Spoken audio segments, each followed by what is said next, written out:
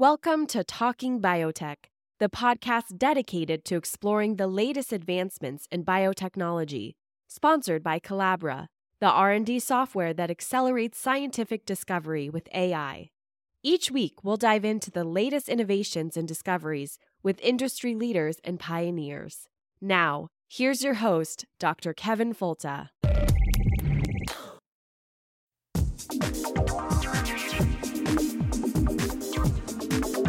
I want to see science serve a useful purpose to improve the standard of living for all people. Why is anyone fighting food advance? A very small percentage of the world's population is fortunate enough to have the luxury of turning down food. We've arranged a society based on science and technology in which nobody understands anything about science and technology. You can't build a peaceful world on empty stomachs and human misery.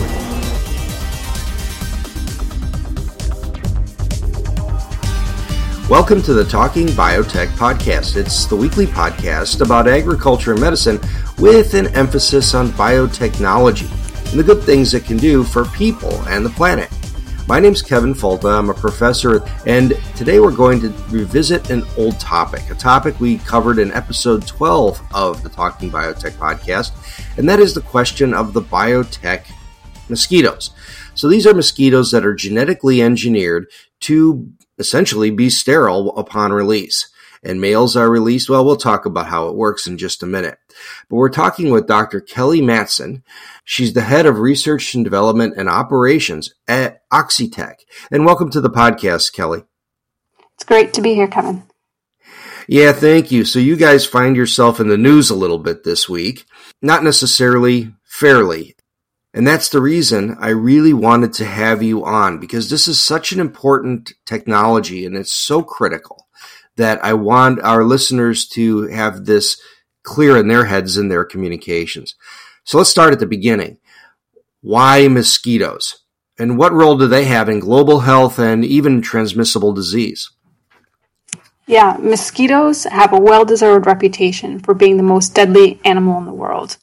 And the reason that is because they are responsible for spreading malaria, dengue, Zika, yellow fever, just to name a few. And the only way these diseases can spread is through the mosquito.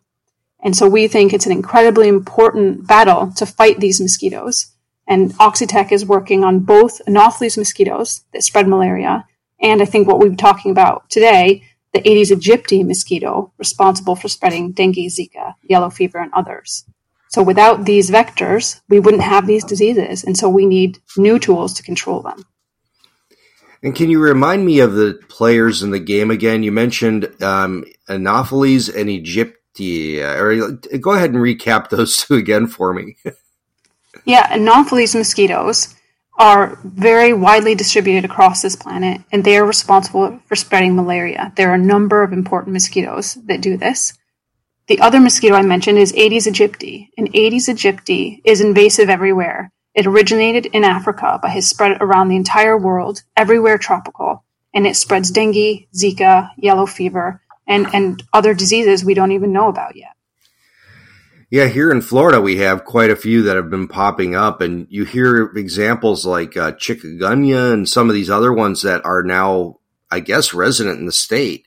When I think about some of the other examples like the homeless situation in Los Angeles, where they have, plague and, other ancient diseases coming back, typhus, mosquito control is going to be more important than ever. So the adoption of this technology really is just a better modern version of sterile insect technique. So what is sterile insect technique and how does that work? Yeah, sterile insect technique has been around for a long time. It's been in use for over 60 years. And it's a pretty simple concept, really. We mass rear insects, we rear lots and lots, and then we sterilize them. Usually that's done with irradiation. But then when you release these outside and they find mates, every female that is mated by a sterile male becomes a dead end. She can't produce any more offspring that can go on to damage crops, to injure animals, to spread disease. And so this technique has been used very effectively. They rear billions of medflies, for example, which damage crops. They irradiate them, they release them outside, and it prevents the Mediterranean fruit fly from establishing in new territories. And so this is a very safe and very commonly used approach. The trick is it doesn't work for every insect. As you can imagine, when you irradiate insects, it's quite damaging. You have to irradiate them enough that they're sterile. And finding that balance of achieving sterility, but not damaging the insect so it can fly around and find a mate is tricky. And it has been tested in mosquitoes. We're still looking at it, but it hasn't been a real winner. They're delicate, these bugs. And so SIT has been a challenge.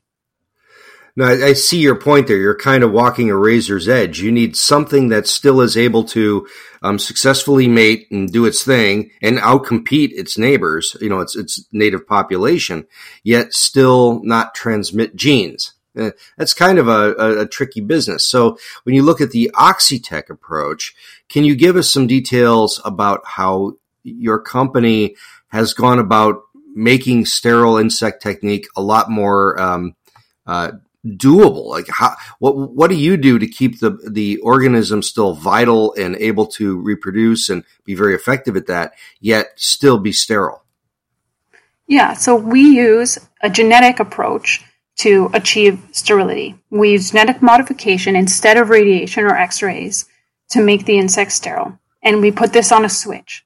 And so what we can do is in the lab, we can rear the males and females. We have a healthy colony.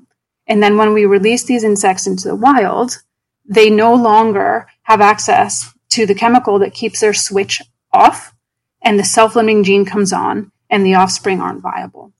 And so this is a really excellent way to, like you said, limit the amount of fitness effects that impact the ability of these mosquitoes to go out and do their jobs, while also making sure that we remove our genes from the environment when we're done doing our work. Yeah, and then just to kind of recap that for the audience, there are a number of genes that are lethal when expressed, at least in the adult version of the organism, and we can turn those off in the laboratory. You can have those repressed or really strongly suppressed in the laboratory.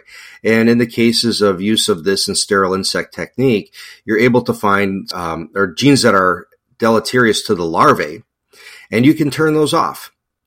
And with a chemical, you just treat the water with something the larvae are in that turns off the gene, and they can survive just fine and become adults.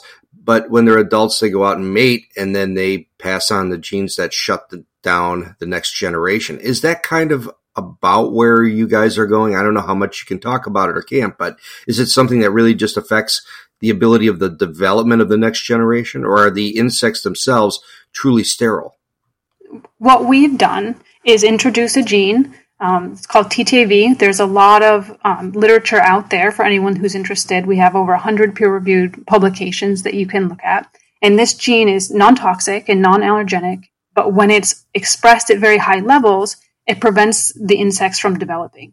So in the lab, we just keep it off. This gene is not expressed. And then when we release them outside, this gene is able to come on, and it just produces more and more of itself. And it overloads the insect system so that it can't grow up, essentially.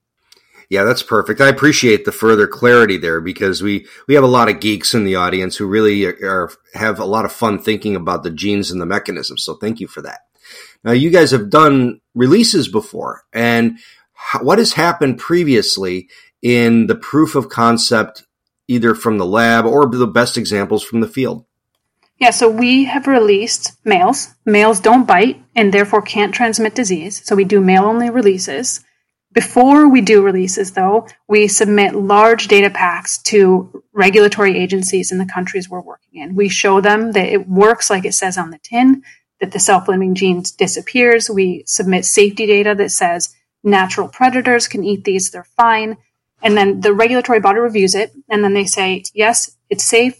Go ahead, do your trials outside. So we've done trials outside in Brazil. We've done work in Panama, in Cayman Islands, and we've had outstanding results. So we release these males. Over time, they find mates. The populations are suppressed, and we've got upwards of 90% reduction in mosquito populations compared to places where they haven't done our releases. So really unprecedented level of control using this technology that then when we stop, disappears from the environment. Well, that's really great. Well, here's the other thought on that is that, if you're not using this kind of technology to suppress them by 90% and you have incidents of disease, how do, let's say in the States, municipalities like, Miami or the Keys or places like that, how do they control the mosquitoes if they can't use sterile insect technique? Right now, the keystone tools that are being used are pesticides. So when you have outbreaks of disease, you see helicopters going over, dropping larvicides and using NALED over the population. So these are very powerful tools, and they've done us in good stead, but they are starting to lose their potency. The more we use them, the more resistant mosquito populations are. So we really are looking for new tools for these vector control districts. It's a great point. And I know I read online all the time. I'm, member of all the garden Facebook pages and things. And I read about people saying that, they sprayed for insects, mosquitoes in my neighborhood, and my beehive isn't alive anymore. Or, they'll come up with things like that. Whether that's true or not remains to be seen, but certainly I take their word for it. But, we have this very strong stance against using chemical controls for insects. And as you mentioned, resistance is always an issue. So here's an opportunity for, for us to use a new technology. But what about its effects on a larger area like a natural ecosystem? Mosquitoes are a centerpiece of the buffet for bats and some kinds of birds. So do these, either the ones you're eliminating or the ones you're introducing, do they have any ecological impacts? We have an exceptionally good environmental footprint in that we don't have one. So first, it's important to know that these mosquitoes are invasive. So Aedes aegypti is not native to the US, it's not native to Brazil, it's not native in Panama. And so it's not a species upon which any other animal relies as a main component for its diet. We're also exceedingly targeted. So we're only impacting the Aedes aegypti mosquito population. All of the other mosquitoes, of which there are hundreds of species, are still there as food for the bats, foods for the fish. And we've done studies additionally to show that, again, they're safe to be eaten by anything else that's out there. So when they're there, they're extra food. And if we were to get rid of Aedes aegypti in a local area, it doesn't limit any other wildlife from continuing to feed and have enough to eat in its environment. Well, so far, the Oxitec approach, the sterile insect technique, has shown to be efficacious, as you mentioned. But, these things are always evolving technologies. Is there really a next generation of technology that you have on the drawing board that is likely to be maybe even better than the current solution? Yeah, Oxitec have just in this past year transitioned from our first gen, which is the OX513A strain, to our second gen mosquito. And we've done our releases in Brazil and shown, again, outstanding results, 96% suppression. And it's a little bit different in that this time the self-limiting gene is only expressed in females. And so what this means is that we can rear cohorts of non-biting male mosquitoes every time. No females, no sorting, no factories to make adults. And instead, we can take our second gen eggs, we can put them in a box with food, with water, and put them in your garden. And over the next 10 to 21 days, adult male mosquitoes will release themselves from the box and go out to do their work. So this is an incredibly exciting development. Without genetic modification, you can't rear a male-only cohort. So it's an advantage that Oxitec has. And additionally, it opens this new way of deploying that means this technology will be accessible and affordable for even more people. Wow, that's really cool. Yeah, that's really neat. And it's a really great place to take a break. This is the Talking Biotech podcast. We're speaking with Dr. Kelly Matson, and she's the head of research and development and operations at Oxitec. And we're discussing the recent test in Brazil and really how it was misrepresented in the media, particularly in a scientific paper that came out that said a few things that maybe just led us astray just a touch. We'll talk about that on the other side of the break, and we'll be back in just a moment. Hello, Talking Biotech listeners. My name is Nick Syke, and I wanted to take just a quick moment to tell you about No Ideas Media. That's No with a K and a W.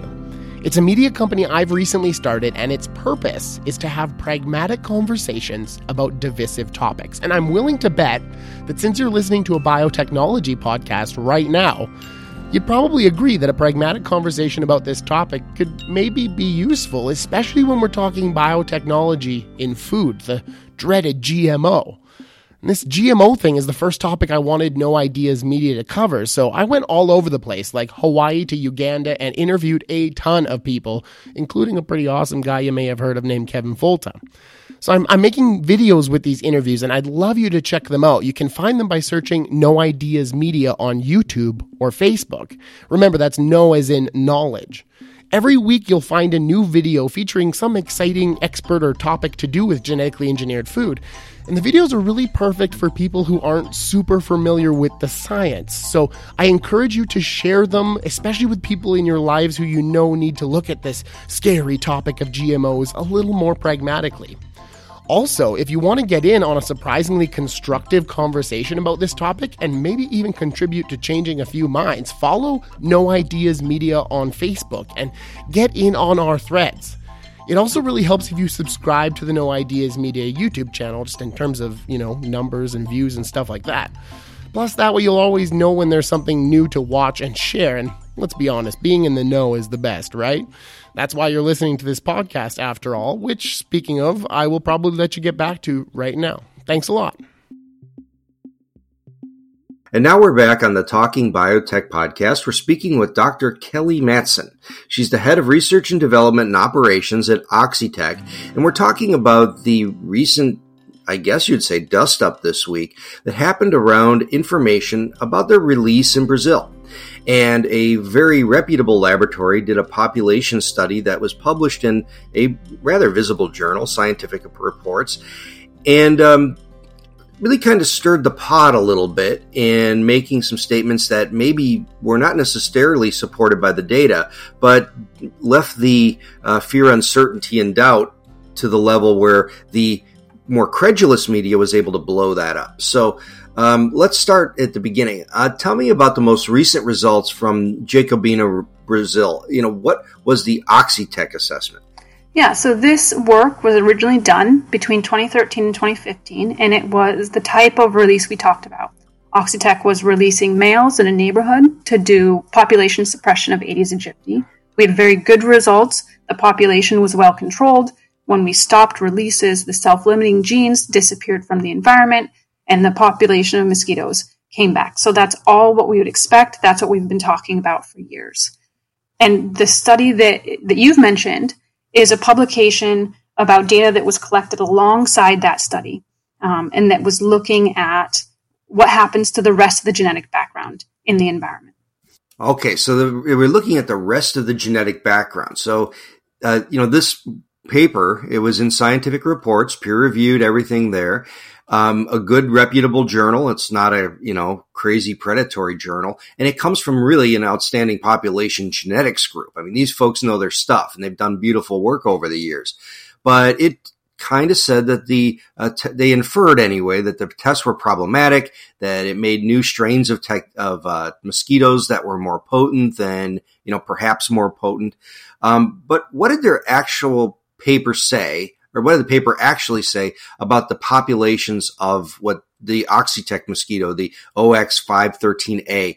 What did it actually say about them over time? So the main theme of the article is that from the small number of offspring that can survive from our first generation, OX513A, something we've documented in the literature, that 3 to 5% of the offspring can survive in the lab and then in the field, that those mosquitoes can go on to breed, and that we can then tell the difference between the genetic background of OX513A, so everything except the self-limiting gene, and the genetic background of the mosquitoes local to Brazil. And so they can see that when we do releases, because we have this small number of survivors that we expect to have, that they can watch genes from the OX513A background appear in the genetic background in Brazil. And what they also show is that those decline over time. And if they were to go back and test today, those genes would be gone. So they observe mixing of genetic backgrounds, and then the reduction and loss of that over time.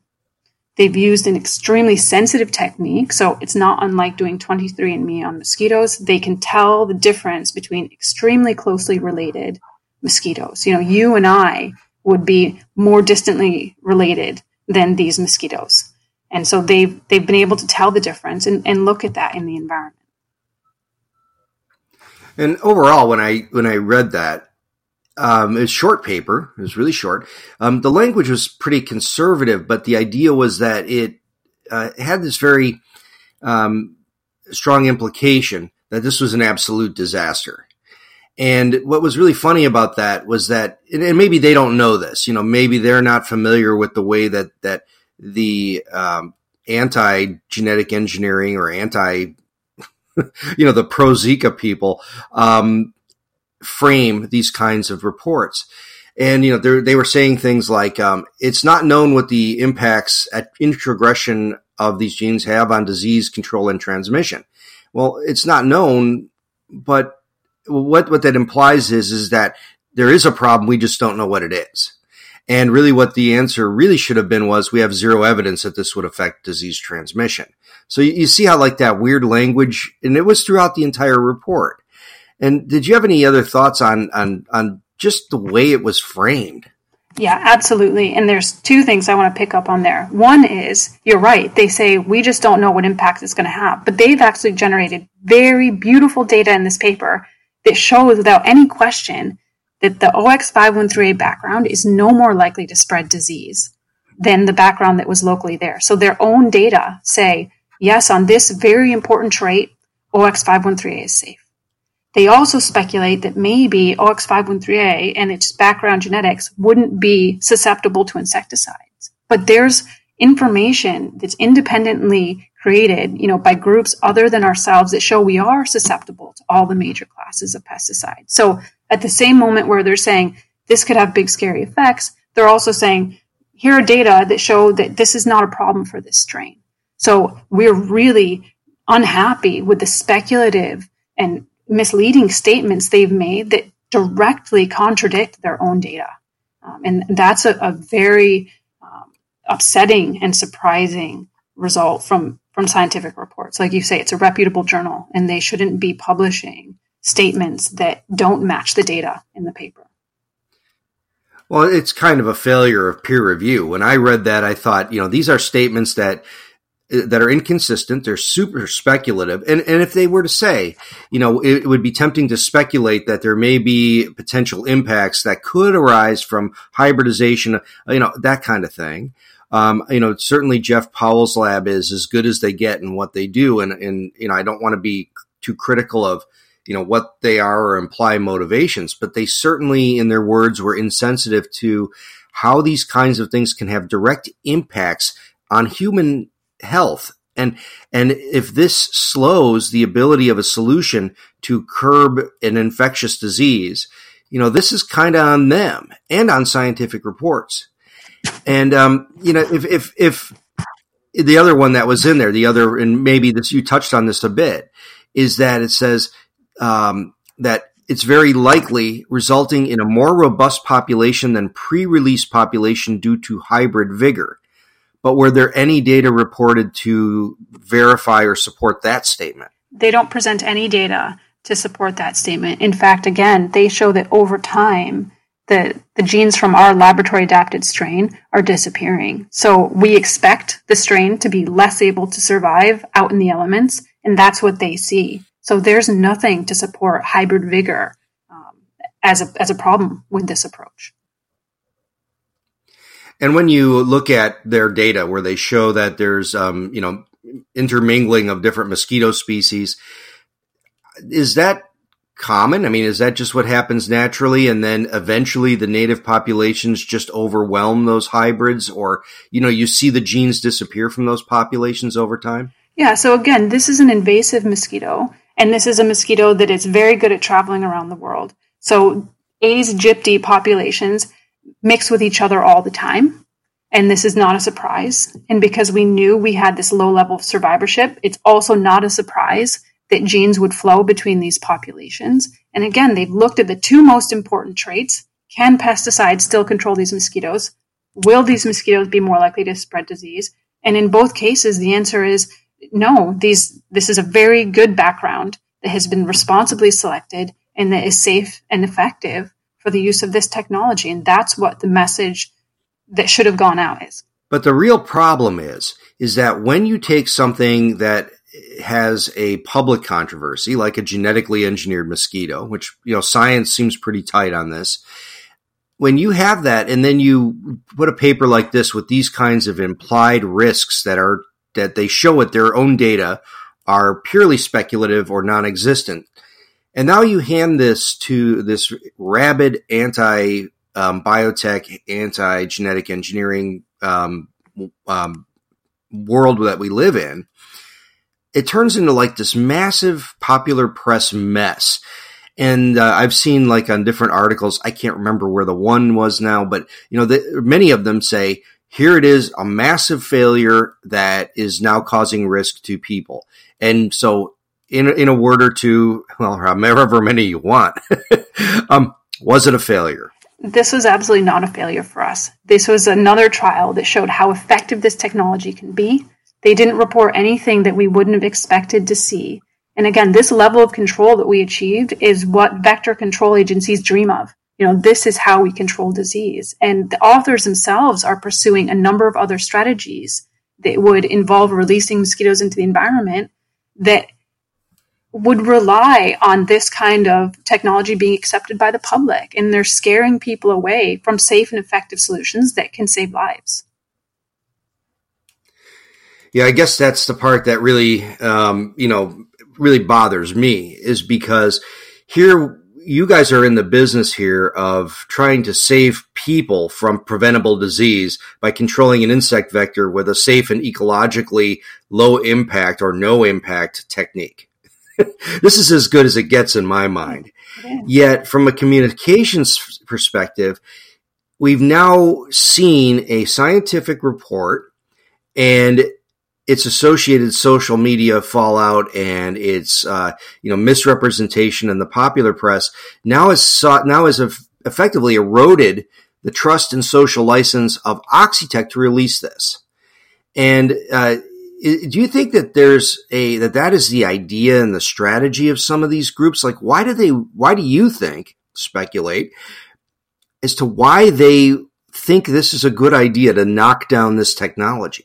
For me, I don't understand it. This kind of irresponsible messaging in a scientific journal is incredibly damaging. I mean, it uses speculation and incorrect conclusions to try to erase the 10 years of safety and efficacy data in the minds of the public.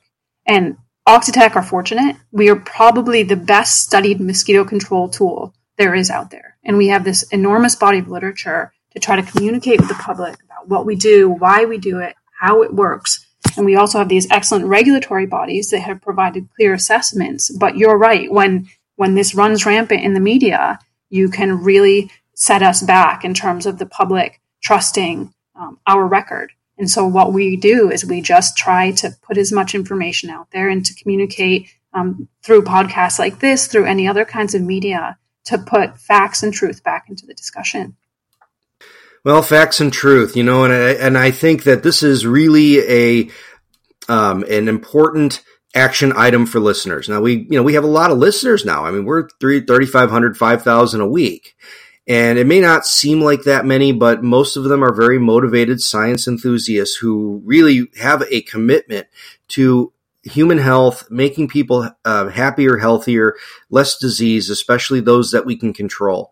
And this is a place for anyone listening to take to social media, share this podcast, talk to others and share the story about how these mosquito controls can work to solve some really insidious and easily controllable diseases, and how we can get away from chemistry and insecticides by using these types of very well-traveled sterile insect techniques. But this is up to you to really start to share these stories. So, Dr. Mattsson, if other people wanted to learn more about this, if they wanted to learn about Oxitec or follow you on social media, where would they do that? Yep, we are on both Twitter and Facebook. Our website is oxitec.com, and there's tons of information there. And there's one more thing I would ask of your listeners. which is we are currently in the middle of an open comment period with the EPA about our second generation release that we're planning on doing in the US. And this is an opportunity to say to the EPA, we need these new tools. This is important. You should look at these technologies. And so on regulations.gov, there's an opportunity to have your say on the Optitec approach and why it's important for us to give it a try. That's a great point. And let me emphasize that again. And I'll leave a link on the podcast website associated with this particular episode. It is critical to do this. If you go to regulations.gov, and I'll put the link here, you'll get to see who's chiming in.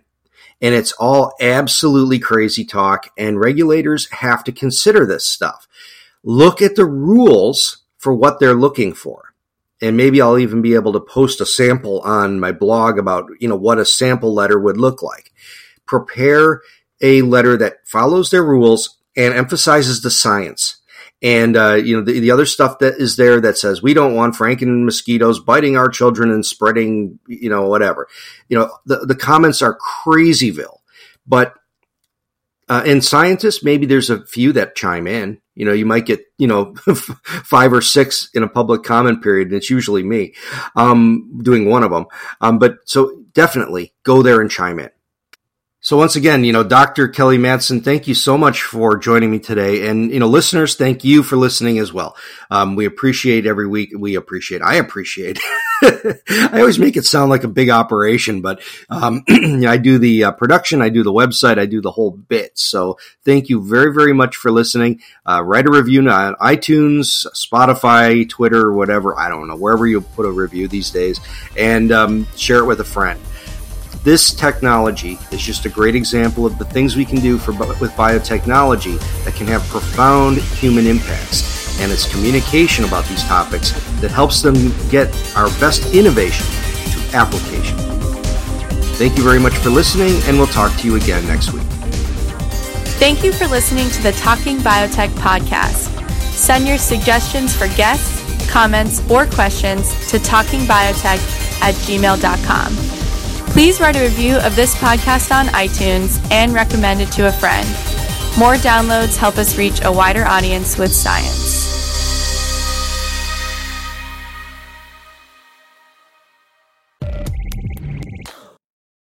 You've been listening to Talking Biotech, sponsored by Collabra, the platform that bridges the gap between siloed research tools.